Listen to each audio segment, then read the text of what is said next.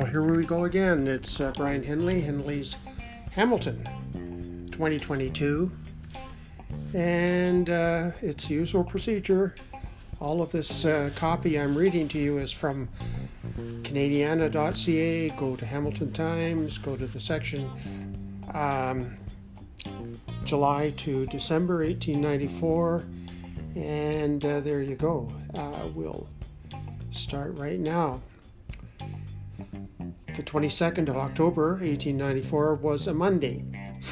And big headline on the front page, or they didn't have big headlines, but had big story on the front page, was under the headline, "Everybody confident now, work on the TH&B going with a rush."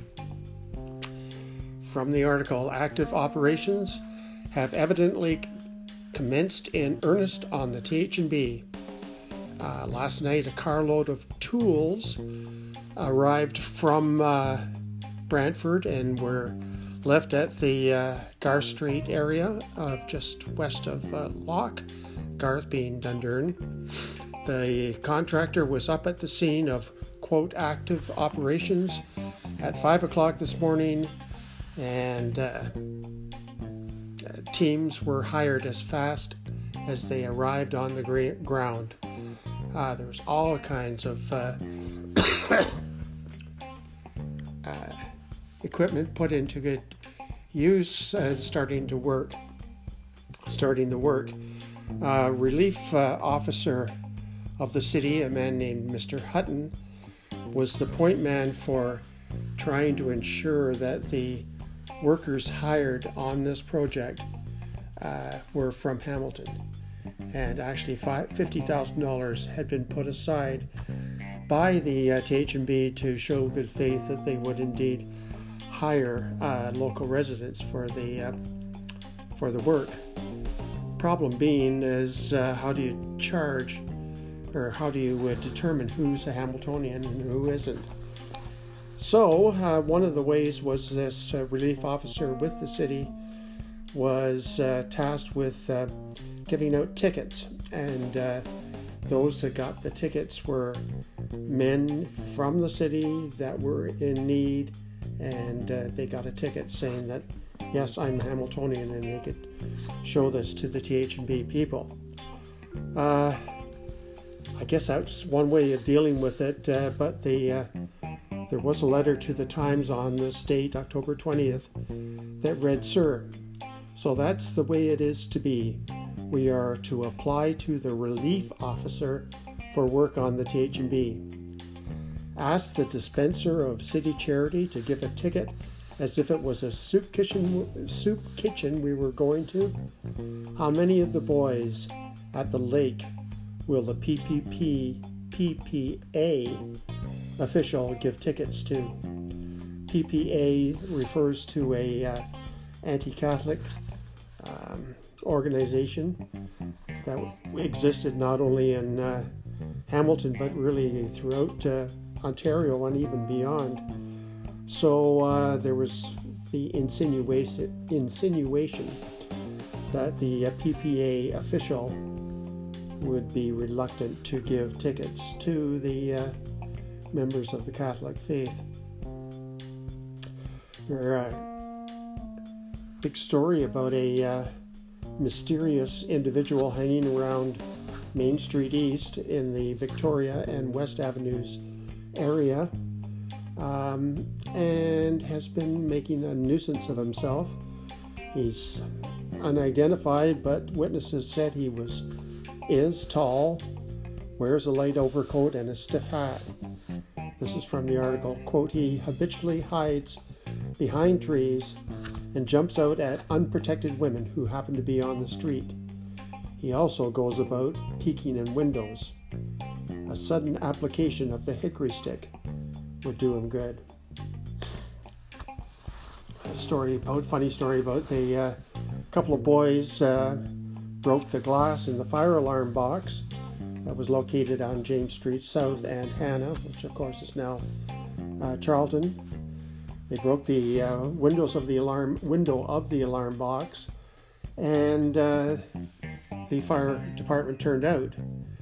The boys then ran up the James Street Mountain Road, but Chief Atchison, Fire Chief Atchison, big man, not a man to trifle with, had the fastest horse and cart with him, so that he drove up after them and soon caught one of the boys. And there you go.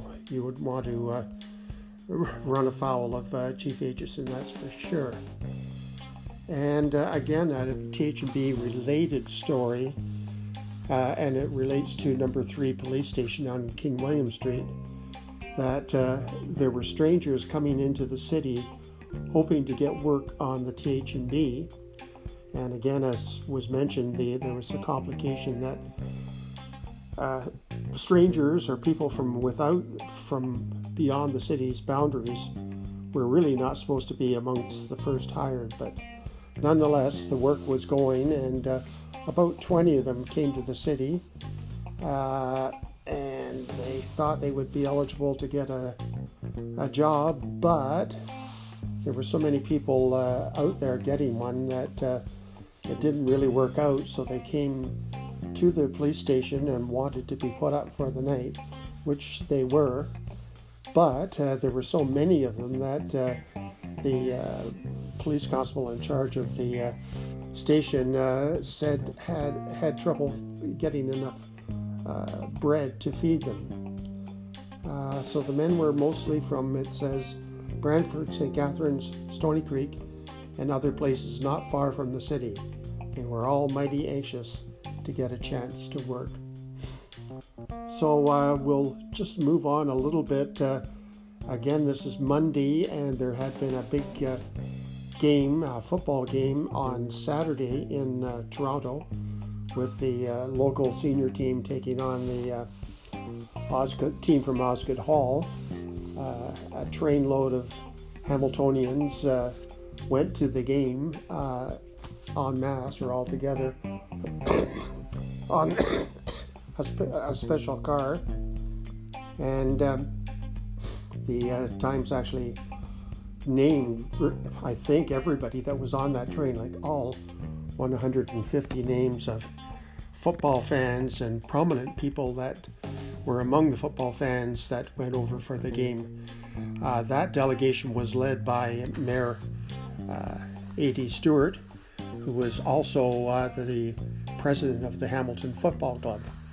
After the game, A.D. was credited with hiring some big coach, like a stagecoach kind of thing drawn by horses, and he himself handled the driving of the coach and brought back a load of fans from Toronto back to Hamilton. So, and Hamilton won that day. So we'll be talking later, because they will proceed to a final game, championship game, or close to championship game before the time was out. So that's October 20th. Now I'm going to move along quickly, and again I urge everybody to look it up for yourself, because it is some very interesting reading, and some odd stories and alarming stories, really, in a way.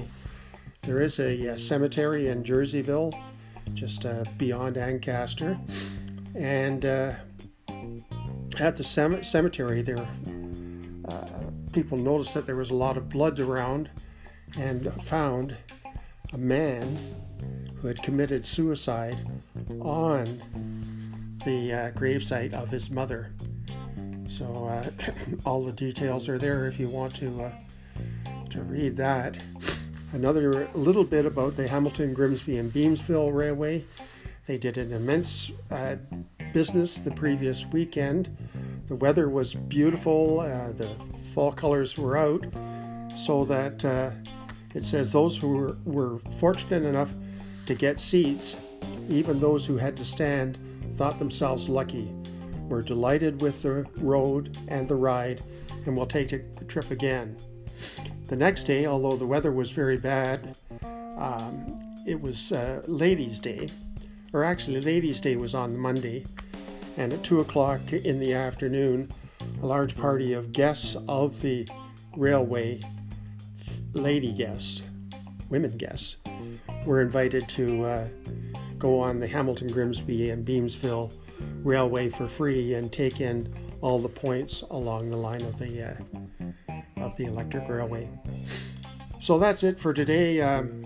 Not sure how many people are listening, but please look on this as kind of an introduction to getting into the Hamilton Times yourself, and there's all kinds of interesting things to read there. So with that, I'll say goodbye.